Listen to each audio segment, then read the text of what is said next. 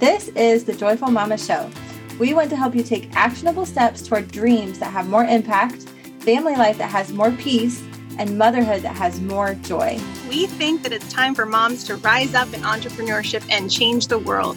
But let's face it, it's hard to sort through all of the ways we get stuck in our own heads and in all of the things we feel like we're supposed to be doing.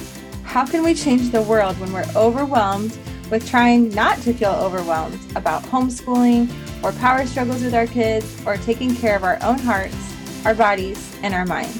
We want to give you the tools to find rest, joy, and healing, while also taking your business and your dreams to the next level. You know you were made for more than hustle. You can feel that you were made for more than the lies that hold you back. And we believe that you were made for amazing things that impact the kingdom of God and the people that God has given you to impact for Him. You were made to be a joyful mama, to have a heart that is thriving, not striving. And we want to help you step into the fullness of all you were created to become. What would you tell a mom that maybe has been through some hard things, is building her business, homeschooling her kids, but maybe hasn't really connected with that sense of identity of like, I can do this. I can do anything God has given me. Nothing is too difficult. Like, I can find a solution. He's with me. This is my assignment. I can do this. What would you tell that mom that really hasn't kind of gotten to that place of really believing that yet? I would say that you can borrow my belief in you. I would say that at the beginning, it doesn't feel like you can. And the confidence, especially if you've been through a traumatic relationship and you've been through any kind of abuse or anything like that, which is very common for a single mom when they're starting out, they're coming out of trauma and their belief and their confidence level is so low. You have to borrow belief and you have to borrow faith and you have to, of course, really get in the word. One of the things that I did at the beginning was I turned off the TV, I opened my Bible, and if I was listening to something, even like while I was doing dishes or driving, I would be listening to like heroes of the faith tell their stories of like overcoming like even crazier insurmountable odds. Like I'd listen to Heidi Baker, who was like feeding orphans in Africa and seeing like people healed of disease and deafness and like food multiplying, crazy things like that. And then it seemed like not as to shovel snow or capture a bird, you know? So like really getting a global perspective on like, what are people doing in the world for the Lord that's like actually like huge. And then like your problems don't seem as big, you know. At the time we were in the United States considered poverty level, but they give you a link card. So I still could go to this grocery store and buy whatever food we wanted. So it was always this perspective of like gratitude and then looking for ways I can serve those who had even less than we did. And there's always an opportunity to serve somewhere, no matter how little you have. You can find someone who has less and still offer hope. So we just made a habit of that. We would go hang out like in the projects in our little town. And I'd introduce my girls to kids who had less, who like lived in the housing and they didn't even have a car. And so they always, well, we have a car and we have, you know, so there was just always something to be grateful for. So when you get in that place where like, oh my goodness, no matter how little we have, it could be so much worse, then your perspective just shifts and there's no this like, oh, poor me. I'm in this really hard season. And I started to, I think from listening to the stories and surrounding myself with people who I could actually still help and had something to offer them, I just was always grateful. So, yeah, I think even for myself, like when I'm going through a really difficult situation, I've learned that it helps me to start praying, at least praying for people I know who are in really hard situations too, because it's so easy to go so inward. And yes, you want to like, you know, you don't want to minimize your pain or minimize what you're feeling or what your experience is. But at the same time, like remembering that there's other people going through similar things and harder things than you. And you can actually like get outside of yourself and bless those people, whether you're praying for them or like you said, actually physically serving them or being with them. feel like that's such a key. And like you said, surrounding yourself with people who are also doing hard things for the Lord, like remembering you're not alone. I think sometimes we feel really special in our pain. Like we feel like we're the only ones and no one else is experiencing pain like we are. And although our pain is valid and our story is unique, it's not true that nobody else is experiencing hard things. And so it's not just you. Like you can look to other people who are experiencing hard things and look to them for encouragement of how they're facing it. I think if there's one more thing that I would want to leave that mom with, or anyone who's just going through like a hard thing, it would be, remembering that in every season, and especially in that season, I felt like this is like this intermission of my life. At the beginning, I felt like that, like, oh, someday we'll get a restart where I'll like get remarried and have more kids. And it felt like this is just like an in-between season. But what really helped me was realizing like it all counts, and you're writing your story and you're setting the example for your kids every single day and every single season. And so the way you show up and the way you live out each and every day, even just in your like posture with your kids, your posture with the Lord, your attitude, the gratitude, all of that, like they're watching. And I remember the times when it would be hardest to have like the right mindset, the right heart posture, all those things. What would keep me like from veering too far off course would be the reminder, like my little girls are watching how I live this out. This isn't an in-between season to them. This is their actual life. This is their story. And I'm their mom. And I'm like really the only example they have of who Jesus is right now. So it was a very sobering like reality check, but also super life-giving, because when you get, I guess it's like leadership 101, it doesn't start when you take a stage or when you get a platform. Leadership starts when no one's watching, right? So it was always like, how am I faithful in my home with these two little girls and Jesus when it's just the four of us? And that was like enough to keep me wanting to keep going and becoming the best version of myself. And knowing that ultimately, if I was faithful, God says we go from glory to glory, and there are always promotions. And so knowing like, if this is my story and this is how it has to start, like right now, then as I'm faithful, we're going to have some upgrades somehow. And I don't know what those are going to look like. And they're not always, status or financial or anything like that, but there's always glory to glory. And so I wanted my little girls to be proud of me. And I wanted them to look back on that season and remember it with joy, not with like pain or sorrow. So I just made it as fun as I could. We had lots of dance parties, and it was, just being present and silly in the midst of things not being the way we thought that they would go. So how were you able to be fun and silly and present when you were also experiencing grief and loss of what you thought your life was going to look like? Well, I kept worship music on a lot. And I really do think that when the atmosphere shifts when there's worship just going. And so I always had worship music on.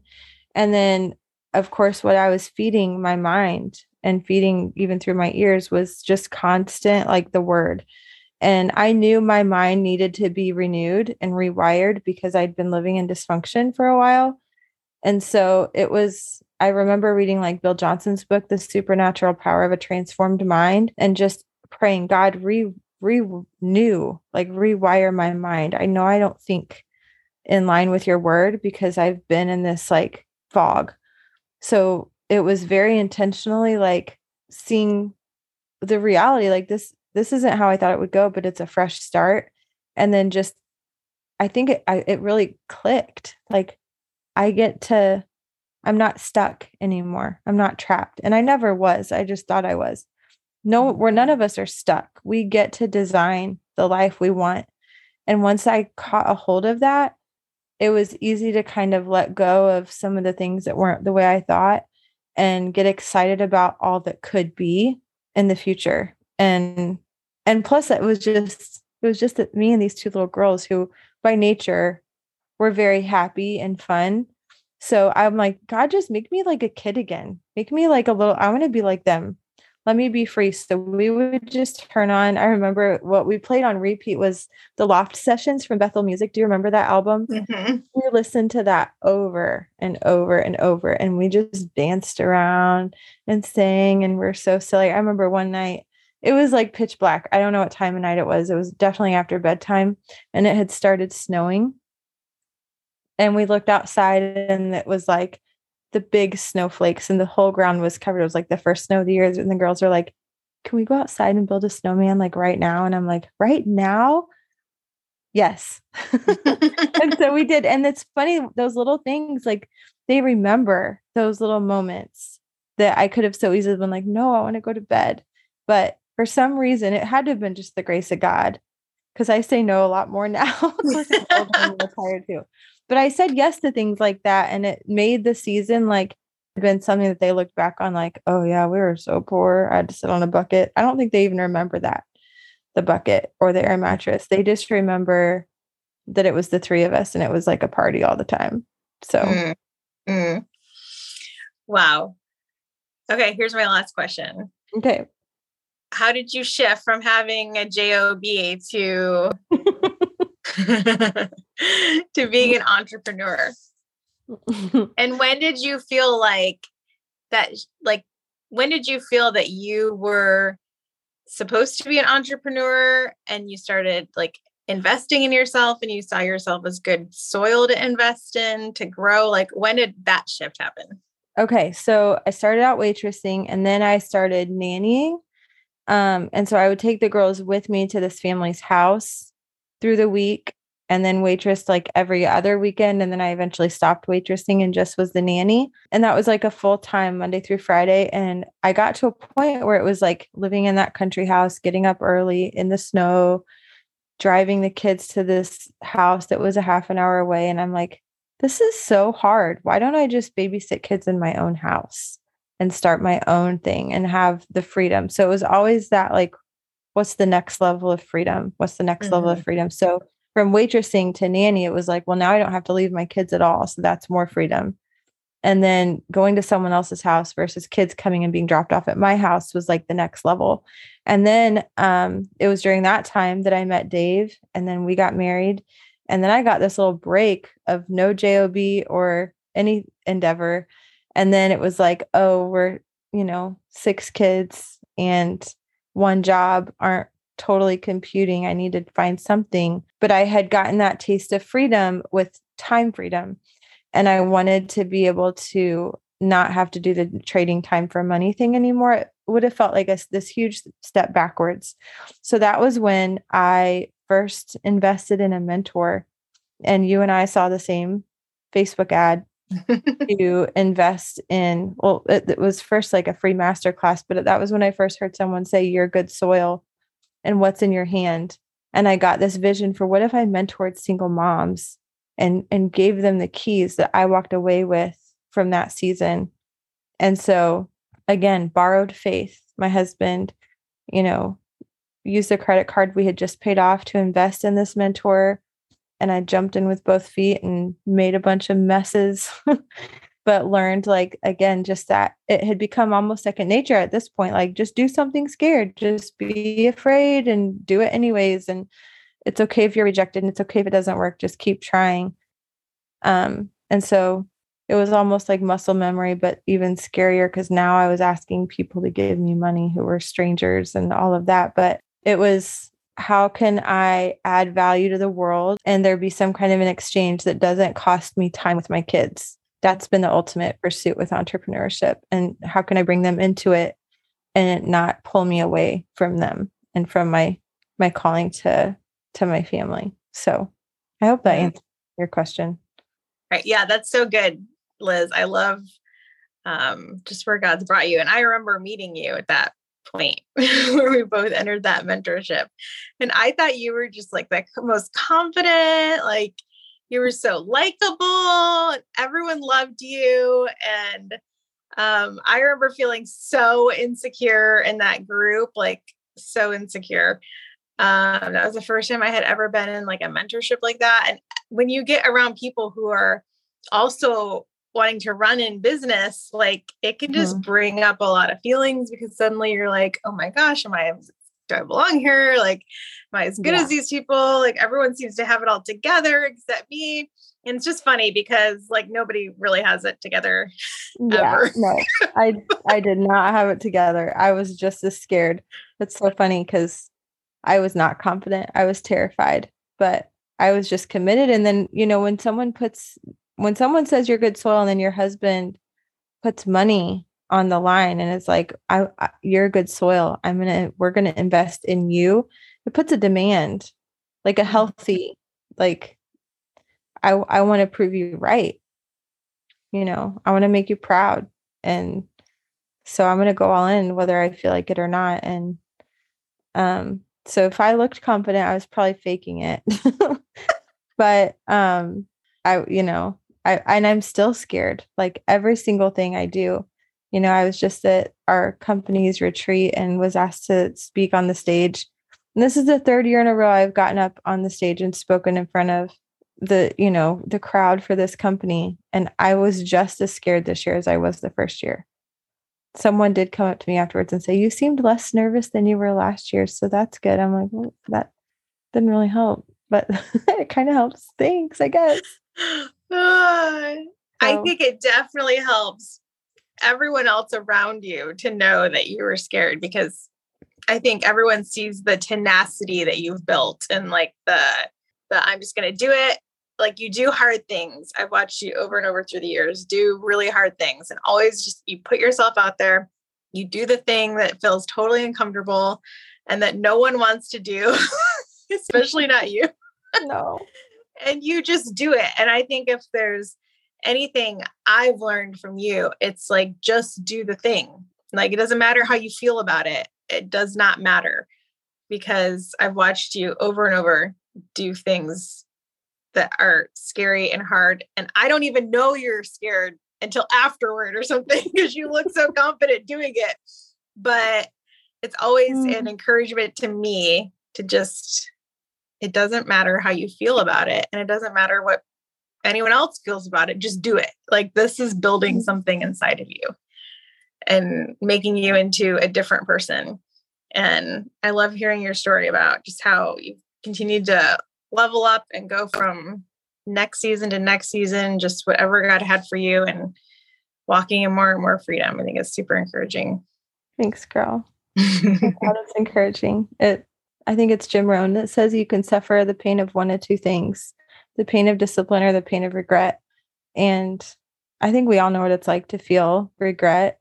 And yeah, I don't want to feel that any more than necessary. So I'd rather just do it now and try.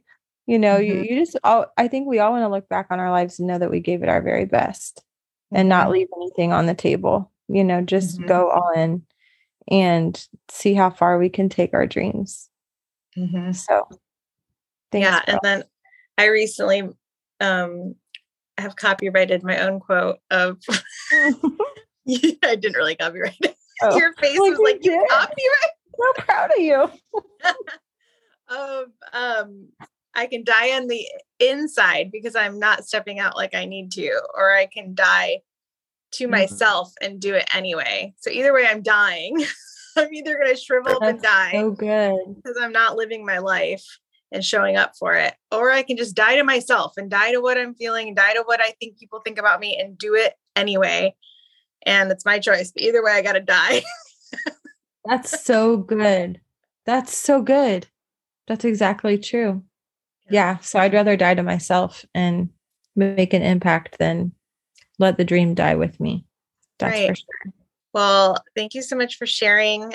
Again, we would love to hear the hardest thing you have ever done. You can respond on our Instagram post. There's a question of the week. I even made a little highlight that has all our questions from previous weeks. But you can go to just our profile and see them all. But we would love to hear from you. We want to hear how you have overcome, or maybe you're doing the hardest thing you've ever done right now. Maybe you're in the middle of it and it's messy, and that's okay too.